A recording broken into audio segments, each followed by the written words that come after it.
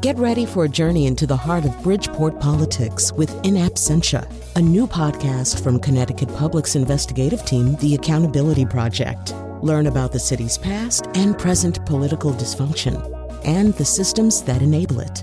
Tune in wherever you get your podcasts. Funding provided by Gregory Melville and Susan Fox and Kathleen Bromage. Come closer to the campfire, Greg Nook. Put the buffalo skull on your head and make talk about the old times, when pictures did fly through the air and appear on the box of knowing. Is that a reference to television? A word I do not know, but may have heard in the old legends and poems of the shining time before the snows came. You know, the power's only been out for 2 hours. Maybe you're overreacting. Tell us a story about the time Jorda, the snow wolf, overreacted and bit the leg of Netflixie, the trickster god with the bright red fur. I will hand you the stick of talking. Look, it's a bad snowstorm, and yes, we have no electricity, but that's no reason to revert to a state of primitivism based on rank superstition and fuzzy memories of a more technologically advanced yesteryear. Surely the owl god speaks through his lips with such pretty words from the time of 4 wheels and putt-putts. You mean cars? We'll dig the car out tomorrow. This man speak to us in words from the old times, when we plugged the bright little squares into the charger man and knowledge sat right in our hands. She means smartphones? Today on The Scramble, we will speak of how the snow came and the shiny pictures that people watched and the paper words they looked at and made other pictures in their heads. Yeah, she means books. And now the old man of our tribe, he is known as the one who saw the snow eagle when he left the cave to make water in the night, Colin McEnroe. It is true. I do get up and leave the cave a couple of times per night. It's the thing that happens with age. By the way, I apologize for my voice today. You know that flu shot you're supposed to get? Get that flu shot, okay? Well, it's probably too late, or almost too late, but this is the first year I didn't get a flu shot. And just, not to put too fine a point on it, but get your flu shot. Every year, always get your flu shot. Get other people's flu shot, too. All right, so as you know, there is a storm heading our way. People are very worried about it. We decided, in fact, that people were so fixated on the storm, there was no point in talking about anything else today. So later in the show, what we are going to do is sort of prepare you, because you're going to be stuck in your house, for at least a day and maybe more. Ideally, you'll have power, so you'll be able to watch some television. We're actually going to tell you things that you can watch to keep yourself from going crazy. And then towards the end, for when your power goes out, books you can read by candlelight after your power goes out. But before we do all that, before we prepare you for being snowbound, let's talk about why it is you're being snowbound. And so to do that, Ryan Hanrahan, NBC Connecticut meteorologist, joins us now. Ryan, first of all, welcome back to our airwaves. Thanks for having me. I follow your Twitter feed religiously, and I only recently realized you're not dating a European model. Whenever you talk about the European model, I think, he's like going out with Claudia Schiffer or something. No. Basically what we have, Colin, is we have 2 main computer models that we use. We have the American version and the European version, and the European one is far and away the best computer model we use. So normally we wait to see what our friends overseas have for their computer model forecast, and that's more often than not the forecast we wind up going with. Now, this storm kind of fooled the models a little bit more than contemporary storms do, right? Yeah, it totally did. As early as, let's say, Friday morning, it looked like the storm was going to be fairly harmless, out to sea, not really a big issue. And then Friday night, the European model came in and said, whoa, boy, this might be trouble come Monday night and Tuesday. And then by Saturday afternoon and Saturday evening, all the computer models sort of converged on that solution. But to have that happen 3 or 4 days out is actually really unusual these days. Normally we'll see a storm coming 7 or 8 days out. But 10 years ago, this happened all the time, where it would not be unusual to have a storm sort of appear out of nowhere 48 hours out. That almost never happens now. It's sort of a testament to just how far weather forecasting has come. one of the things that I know way too much about, unfortunately, is the blizzard of 1888. And one of the things I got interested, not because I lived through it, but because I just do know too much about it. And I got interested in, at one point, there was a National Weather Service at that time. But they did not know this storm was coming. Part of it was because they kind of observed the Sabbath a little bit. So, it did a lot of its building up on Sunday when there was almost nobody around in their New York station. And the other problem was that they were very dependent on telegraph wires, which started going down really fast as the storm came up the coast. So it was just, it was sort of obviously a different time. Well, and also they had no computer modeling then. There were no computers. So what you had is weather observations that were telegraphed across the country and in Canada and Mexico, and they all sort of came to the Weather Bureau in D.C., and they would look at a weather map and try to guess what would happen a day or two out. But we have computer models now that are doing billions and billions of equations to try to figure out how the atmosphere will move. So, 1888, we were still 75 years before modern-day computing. They had large wooden laptops, actually, Ryan. What a laptop a big abacus. Yeah, the laptops were so big they would take up a city block. That's why they didn't have that sort of microprocessor thing happening. So, obviously, not to make you just be a busman's holiday for you in doing forecasts, but we're still talking about an enormous storm with a lot of wind, right? Yeah, absolutely. This looks like it will be a pretty impressive blizzard in southern New England. We get them every once in a while. They're not terribly unusual. We know how to handle them. We had the February 2013 blizzard not too long ago, which everyone remembers.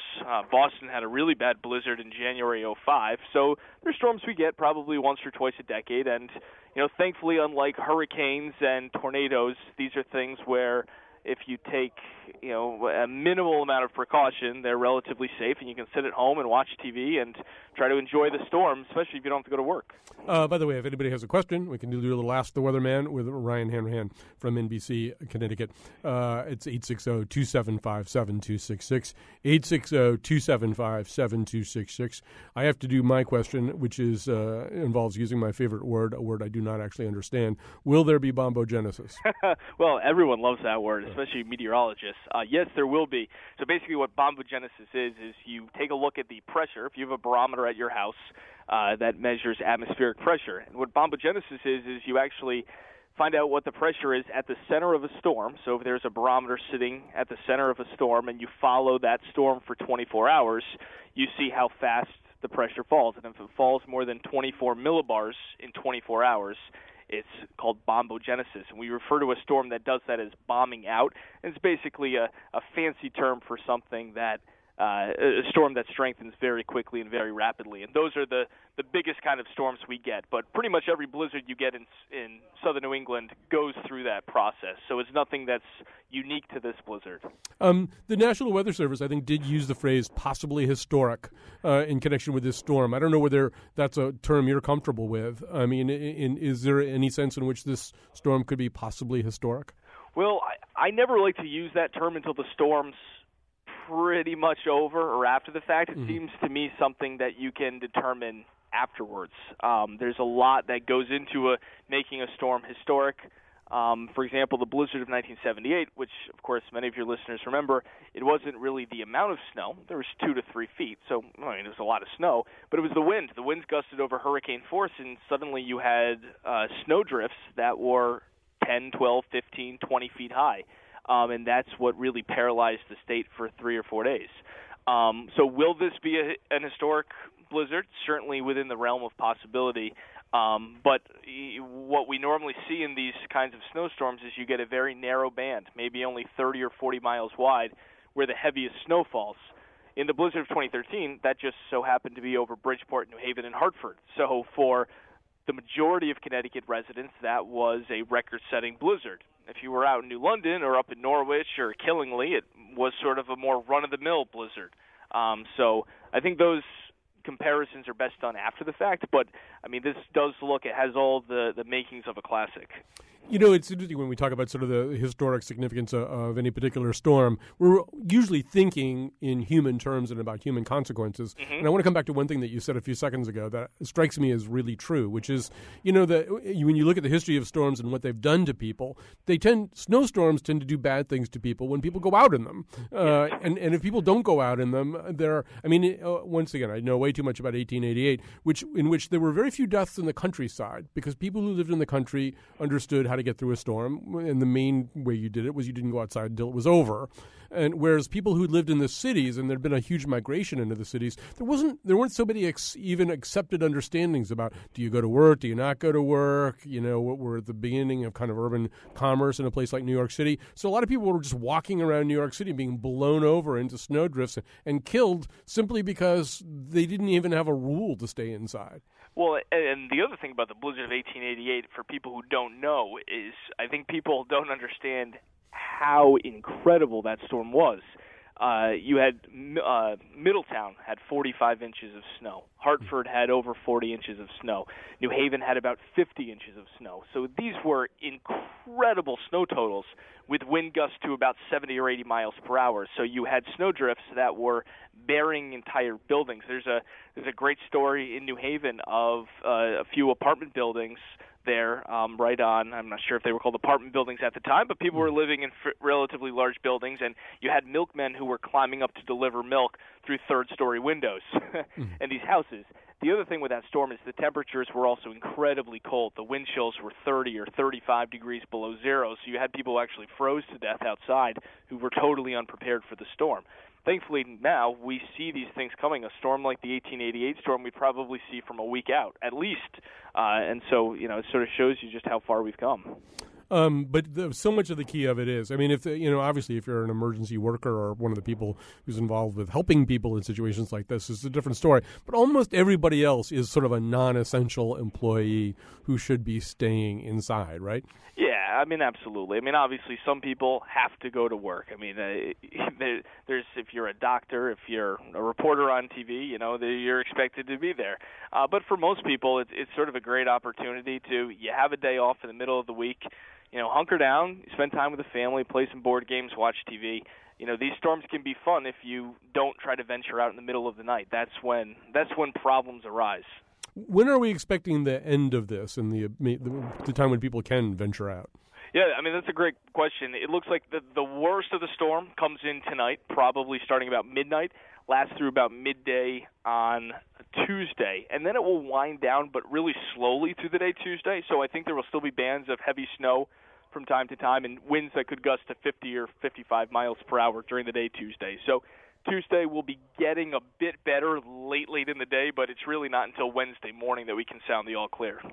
Are there things that you don't know still? I mean, I guess you've alluded to where the band of the heaviest snow is. Is that still the remaining unknown? Yeah, I'd say the two remaining unknowns, where exactly that heavy band sets up. Does it set up over the Northwest Hills down toward New York City, which is certainly a possibility, or is it a bit farther to the east? Is it over Hartford, Middletown, Meriden, and New Haven? That's a possibility, too. So that would separate towns getting, 20 or 24 inches of snow from getting up to and over 30 inches of snow. So getting in that band is sort of important. The other thing that's always really difficult to pin down with these storms is just how strong the winds will get at the surface. So right now we're looking at winds that could gust up to about 60 miles per hour in southeastern Connecticut. But those forecasts are always really tough to figure out for a number of reasons. And so that's those are the two main things we're working on today, trying to figure out exactly how strong the winds will be and how many power outages we'll see. And the second question is, where does that heavy snow band sets up? Right, Henry, we had a question from a caller who wanted to know what is the difference between American and European models. It was from Tom Brady, too, and you'd think he would know the difference between those two. Well, there models. is a Brazilian model, actually. There's a Brazilian model as well, yeah. No, we don't even want to go there.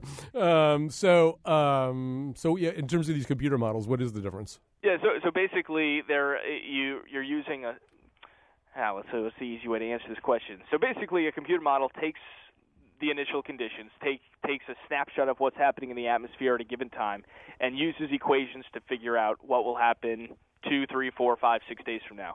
The problem is is impossible to take an accurate snapshot of how the weather looks across the entire globe.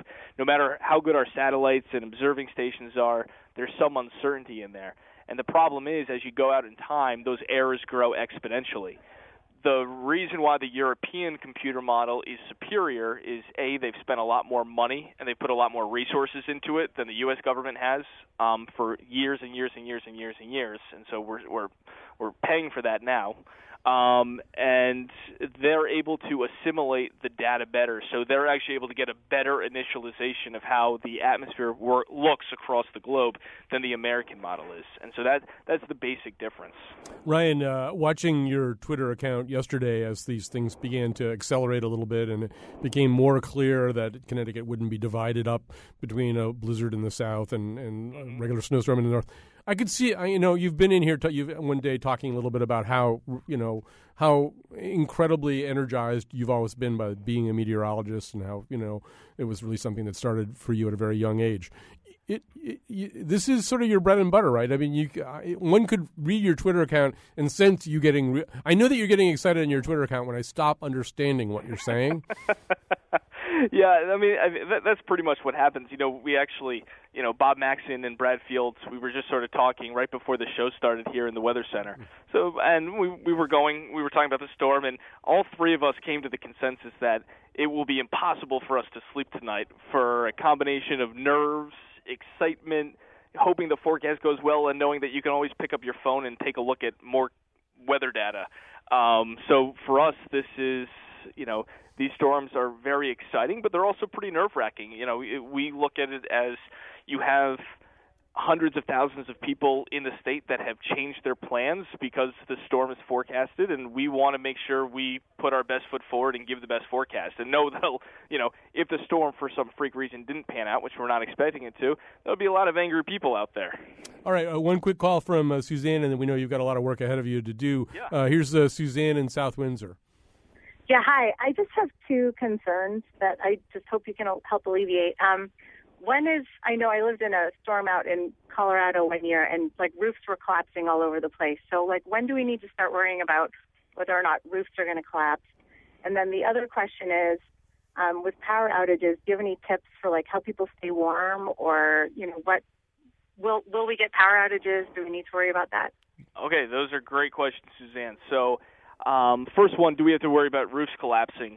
Generally, one snowstorm isn't enough to start causing that. We had in January of 2011, I believe we had 54 inches of snow during the month at Bradley Airport. And when that happened, that was when we started seeing roofs collapsing by the second or third storm because of all the weight. So one storm, not a problem. Once you start getting 2 or 3 storms back to back, then you start getting issues. So that's the first one. Second question is when you get an extended power outages, especially in South Windsor, power outages will be generally isolated, maybe scattered. This won't be anywhere near as bad as the October 2011 snowstorm, where we had power outages that seemed to last forever.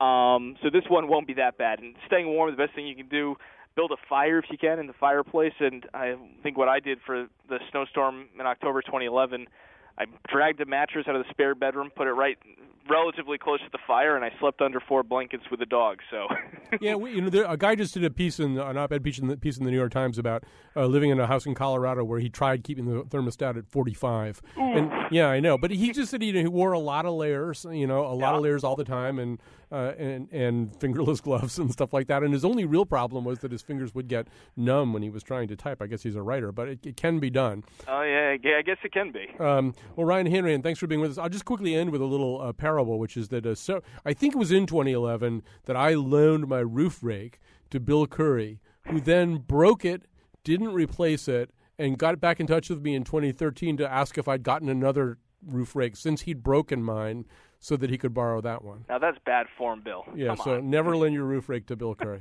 or anyone, really. Forget all about that neighborly Yankee spirit. All right, thanks for being with us, Ryan. Hey, thanks a lot, Colin. All right, bye-bye. Okay, bye. That's really true, by the way.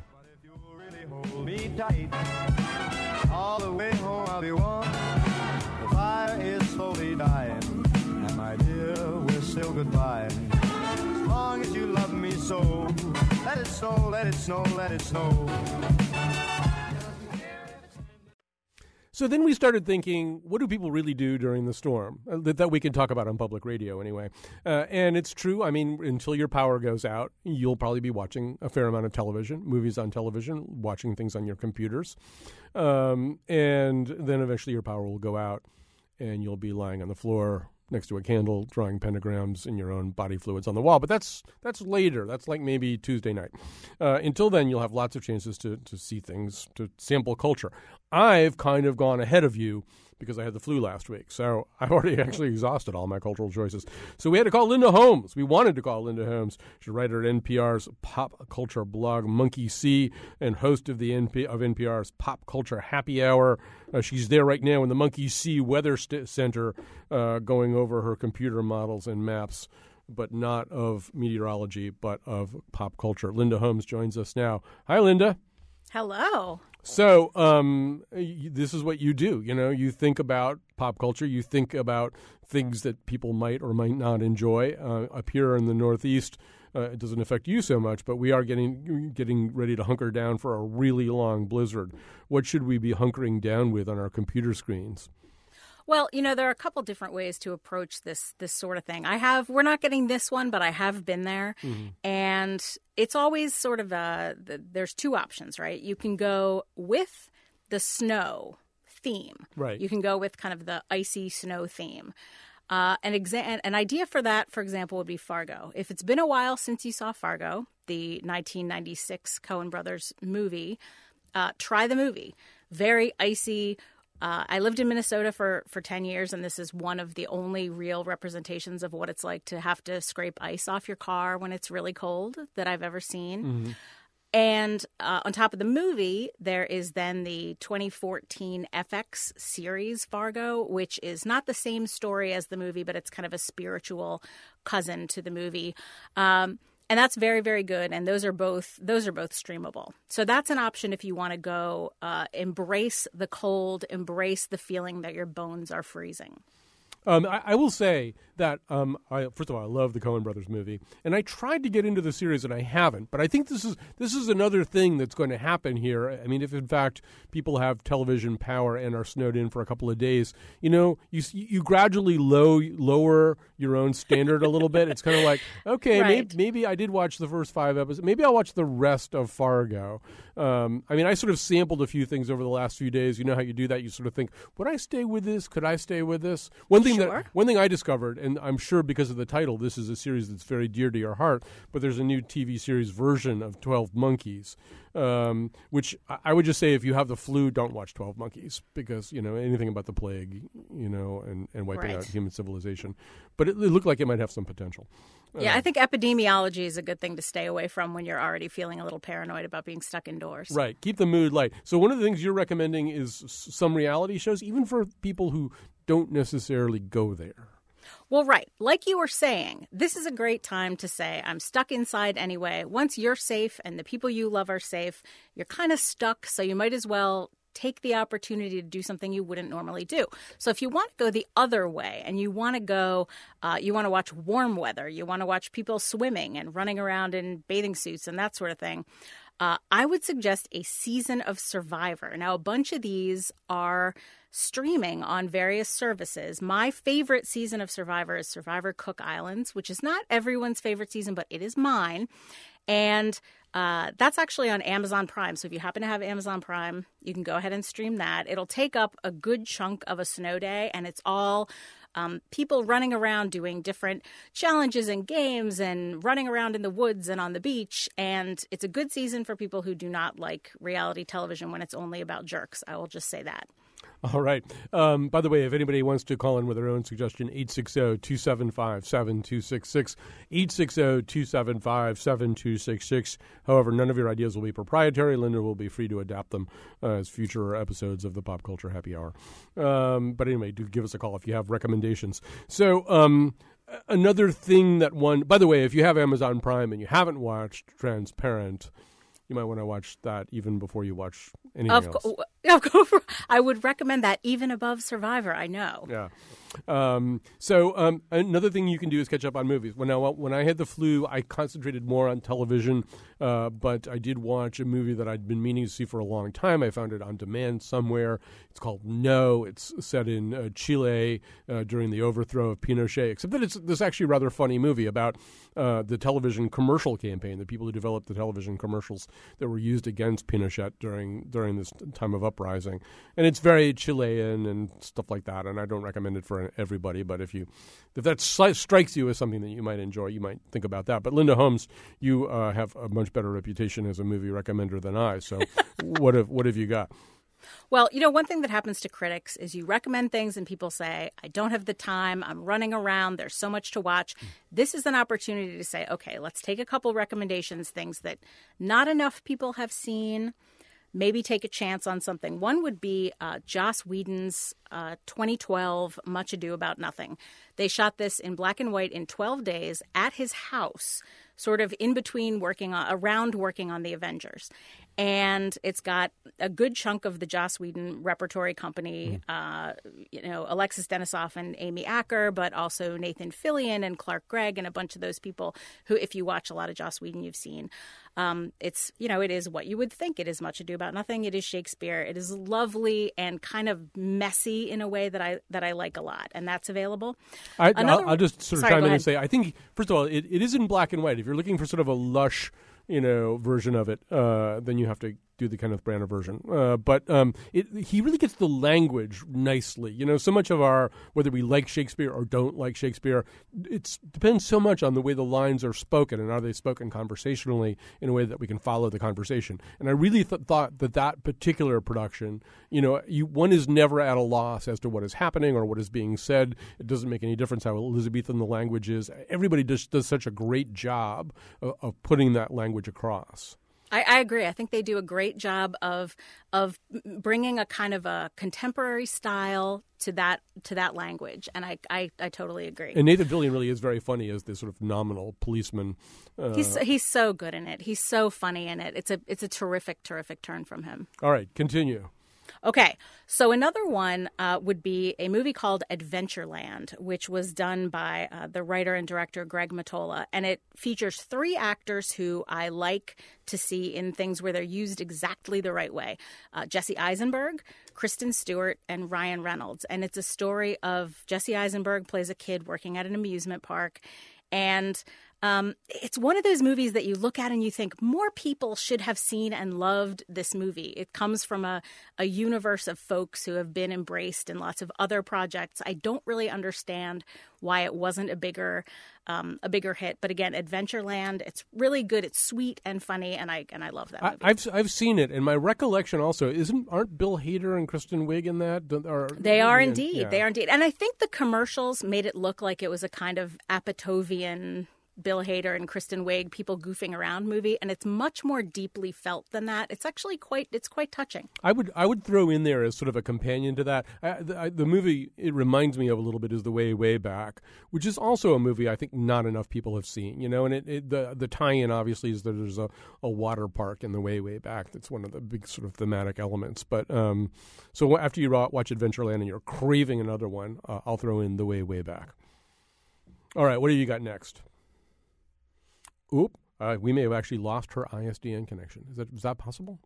Linda Holmes? Yeah, we have lost. We'll try to reestablish her. But while we're doing that, maybe she just got bored because I was talking too much about The Way Back. But while we're doing that, let me mention a few things, and also I can sort of open the lines up if anybody else has great recommendations for things to watch to pass the time as the snowstorm drags along. As I said, I really have been blazing the trail for you because I was home sick with the flu for a few days. So one that I watched the first season of, and then it turns out that not everybody, but many people here in the WNPR offices are at some stage of involvement with this series, is something called The Fall. The Fall is set in Belfast. It involves a serial killer. It's sort of a police procedural. The only way it's not a police procedural is that you already know who the killer is. You know from Jump Street, although this has nothing to do with Jump Street. But you know from Jump Street who the killer is. Gillian Anderson, who we all remember as Scully from The X-Files, is this kind of icy cold police detective, senior detective, who's on loan from the British police force to Belfast to track down this serial killer. And then the man who plays the serial killer will be one of the stars of the forthcoming 50 Shades of Grey. And I am told by the ladies in this office that even though he's a terrible serial killer in this, that he is easy on the eyes, as they say. But anyway, it's really got that little theme that everybody has a deep dark secret. That everybody has something that they sort of need to conceal, and I've only watched the first season. The second season is now available on Netflix, I believe. So there's that. Now, on the same theme of British police procedurals in which everybody has something that they need to conceal, I really recommend a BBC America series. I think it's BBC. No, it's Stars. Excuse me. It's Stars with a Z. It's called The Missing. It's this is going to sound very unappealing, but it's about a couple on vacation in France, in northern France, whose 5-year-old son disappears, is taken away from them. Hence the title, The Missing. And it is a really interesting psychological study. Most of it does continue. It takes place over 8 years, and most of it does unfold in France, although there's some pinging and ponging back and forth to London. But a tremendous performance by an Irish actor. I believe his name is James Nesbitt, who is spectacular as the bereaved father. And this series, I think there are 8 episodes, and this is self-contained. This at least is one of these series that's not going to re-extend itself at some point. But so you can get through all 8 episodes pretty easily. And I think Starz is offering some kind of special deal right now. So The Missing, I really do recommend it. And it really, more than almost any series like this that I've seen, it really gets that thing about everybody has a little story they just as soon not have told. And when you start investigating people, those stories come out. I think we've got Linda Holmes back. Do we have you back? You do indeed. I'm so sorry. I think your snow prematurely knocked me out. It could have been. Well, I've been vamping creatively, but you're here just in time. Well, one thing I wanted to ask you about, I think when you're trapped in your house, mood is so important, right? I mean, like I said before, you don't want to be watching 12 Monkeys if you're already feeling kind of uneasy about the immediate future. So it is good to know about comedies, whether they're television comedies or movie comedies. But before we even get to that, we lost you before you'd come to your third movie in your Linda Holmes Monkey See Marathon, and that is Stories We Tell, right?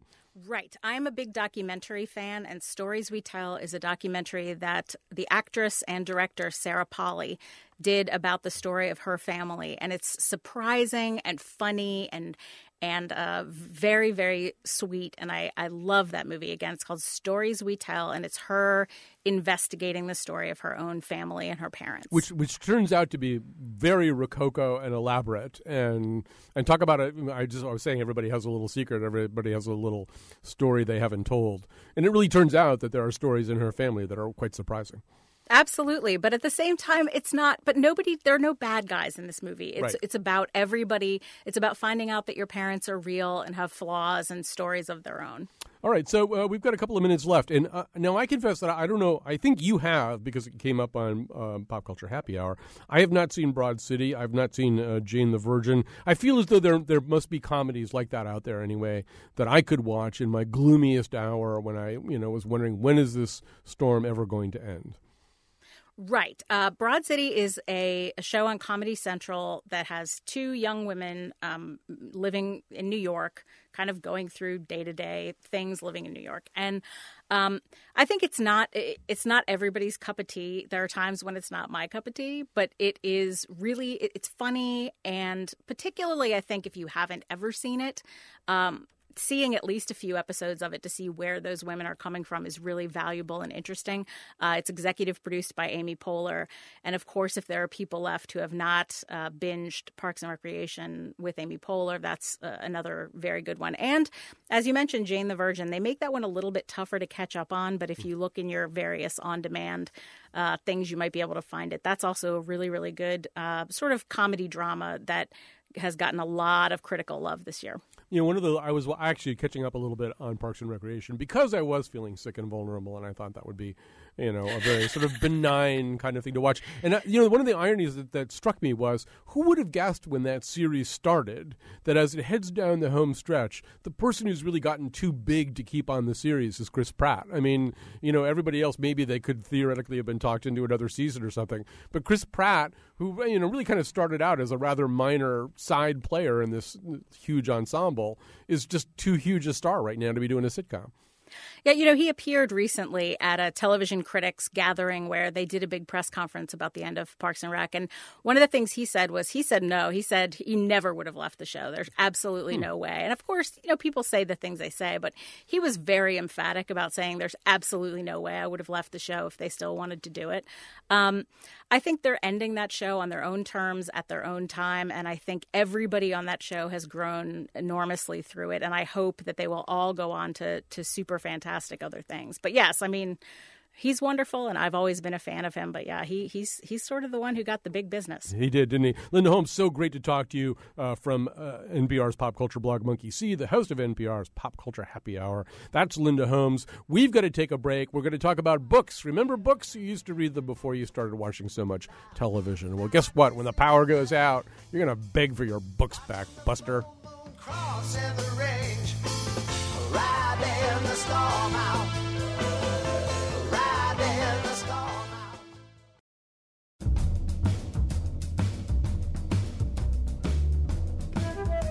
All right, I've got a cancellation here. Tonight's post-apocalyptic puppet show attempting to recreate the time before the snows came has been moved to Thursday at the Buffalo God Cave.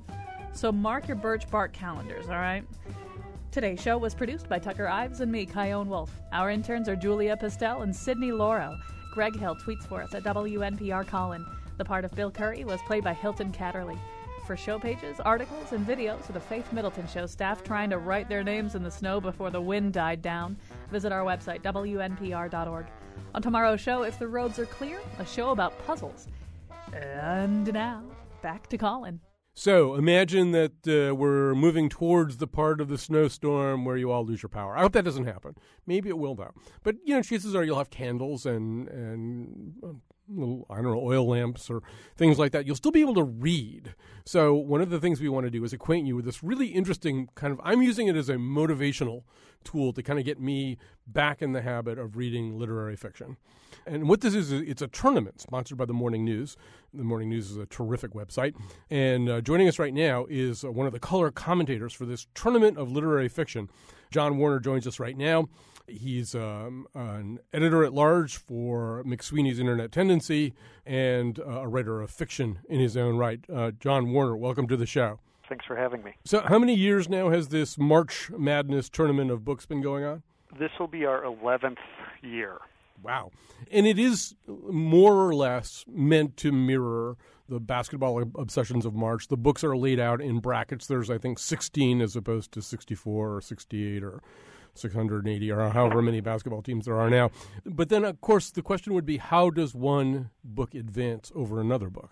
Each matchup is assigned a specific judge. The judge reads both books, and whatever they say goes. So it's an entirely arbitrary, capricious decision by a single person who decides which book is superior to the other. So as each book advances, it has a new matchup and a new judge until we get to the final two, where all of the judges plus one extra person come back, so we can have 17, so we have an odd number. And majority rules. Whichever book gets the most votes becomes our champion. So this sounds like a recipe for bitterness, invective, and second-guessing.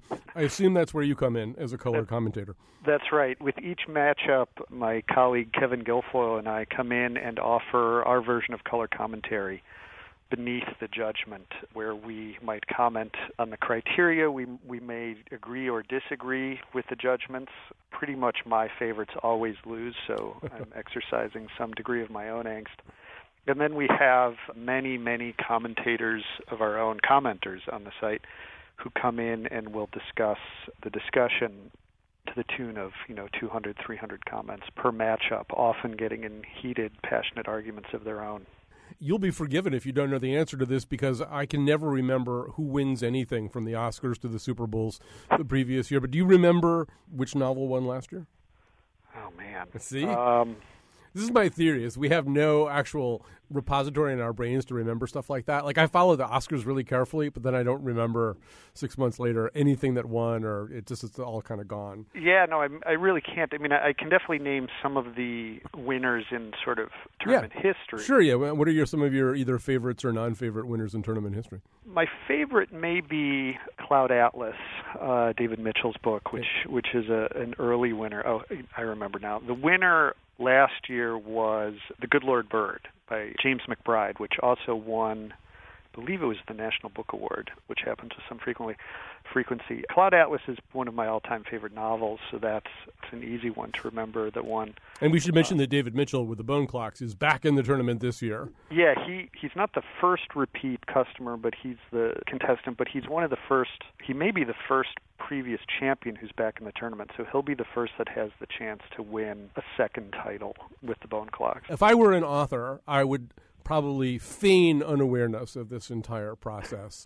Obviously, there are going to be some authors who know about it this time, and Anthony Doerr, who's in this time for All the Light We Cannot See, which probably, in some ways, is the big, burgeoning Kentucky-type favorite in this tournament, at least certainly based on it's sort of the Goldfinch of this year anyway. It's the book everybody knows. And he's actually has an association with the Morning News. There's no way he doesn't know about this. But are there other authors who have ever let on that they're kind of aware, they're watching the brackets, wondering how they're going to do? Yeah, there's for sure, it sort of divides on the types of writers that like to know what's going on around them and their books and versus the ones that would just rather be shut off from everything.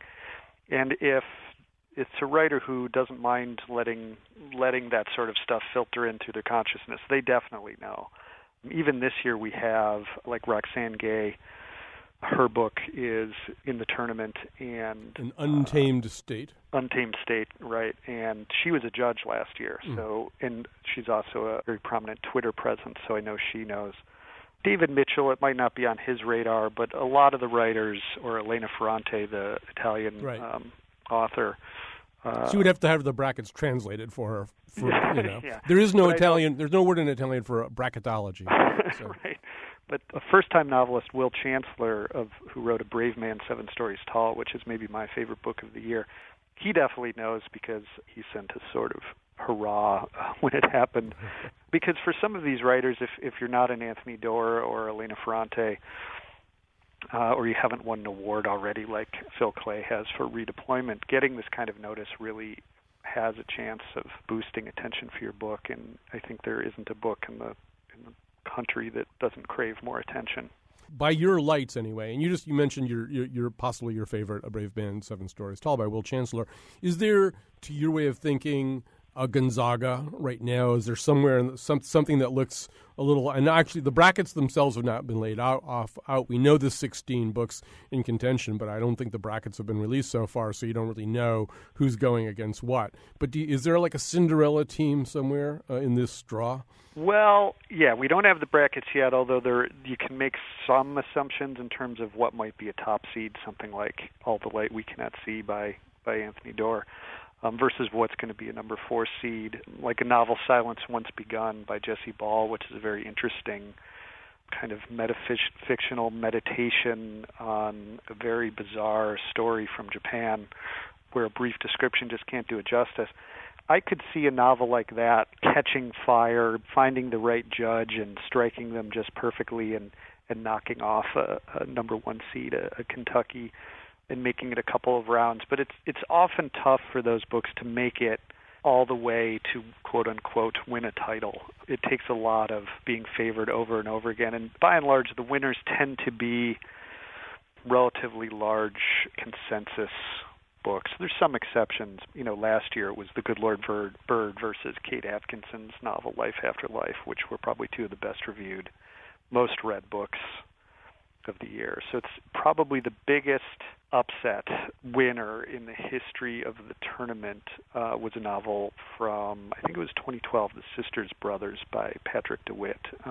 That, I think, was a relatively low seed, off the radar book that came up and captured enough judges to win. One to keep your eye on, because this is sort of like one of those little schools like Wofford that gets in because it wins some tiny little conference that nobody's ever heard of, is a book called All the Birds Singing by Evie Wyld. And this is notable because the Morning News took the unusual step. By the way, if you're just tuning in, we're talking about a tournament of books that will be starting in March. We're going to be offering intense coverage of it, mainly to jumpstart my own reading of literary fiction. But the Morning News took the unusual step of soliciting a tiny independent bookstore. I don't know if it's tiny, an independent bookstore somewhere in the middle of the country, and said, what's the book that you guys are in love with that you're recommending at the cash register? And that's how that one got in. And apparently, according to the narrative offered by the Morning News, it wasn't really on anybody's radar screen there. So that would be one to keep an eye on. Yeah, that was a great example of really what the tournament illustrates is how arbitrary these awards are, where we had a long, long list of books that had gotten on our radars from readers, from ourselves, from reviews and that kind of stuff. And then when we asked the store, what's the one book you guys have been pushing into readers' hands, it was a book that wasn't even on our list, and All the Birds Singing. So we're glad to have it. It's one I haven't read yet, but I'm going to get to it before the tournament, so I'm looking forward to it.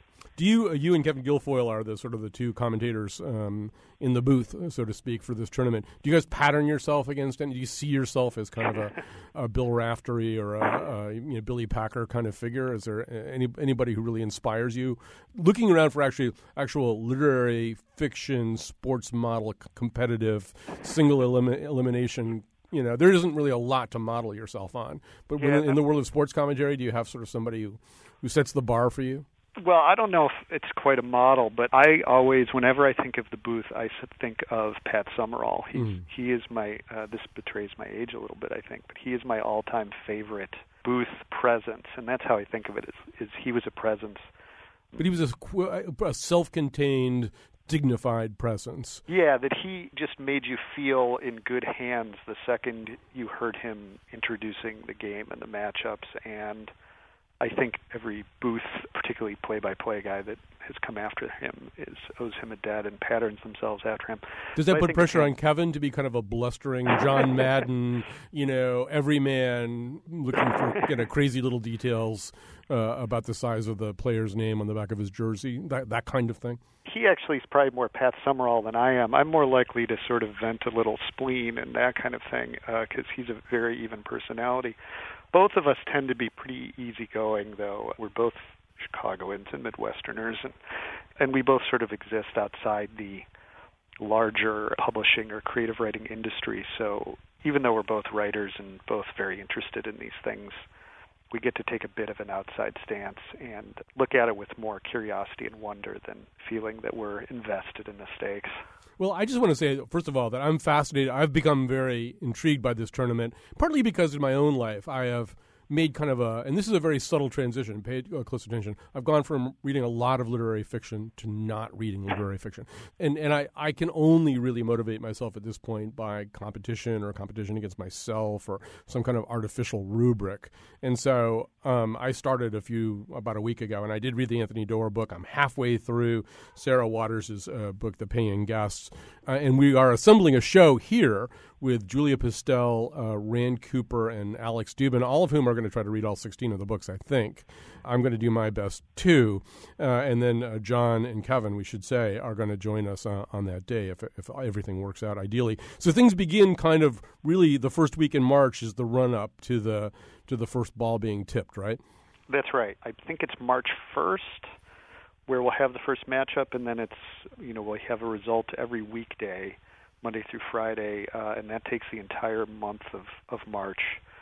We have an extra round in there that we call the zombie round, where a book that has been previously eliminated gets to be resurrected and come back into the tournament based on a popular vote of readers prior to the tournament. So that voting is closed while we keep the results secret. There are some books in our 16 that may be eliminated that get to come back for that. It would be interesting if there's a couple of books that are sort of post-apocalyptic, dystopian, biological crisis kinds of books there. You've got Annihilation by Jeff Vandermeer, and you've got Station 11 by Emily St. John Mandel. It would be great if one of those was a zombie book because it kind of really fits into the overall vibe of those books.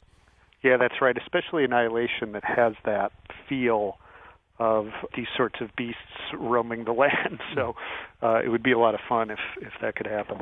All right, well, John Warner, we are so excited about this. At least I am. I'm trying to gin up excitement. I should say to you people out there, though, run out right now. I mean, don't run, but go to a bookstore or fire up your Kindles or something and get a couple of these books from the Morning News Tournament of Books so you won't feel left out as we head into March, and we're going to be talking about this on the show. And John Warner, so great to have you on. We're going to be having you back in March when the tournament gets going, but thanks for helping us handicap it today. Oh, I appreciate it. Really looking forward to it. All right, March Madness. We'll see you in March. On a snow day.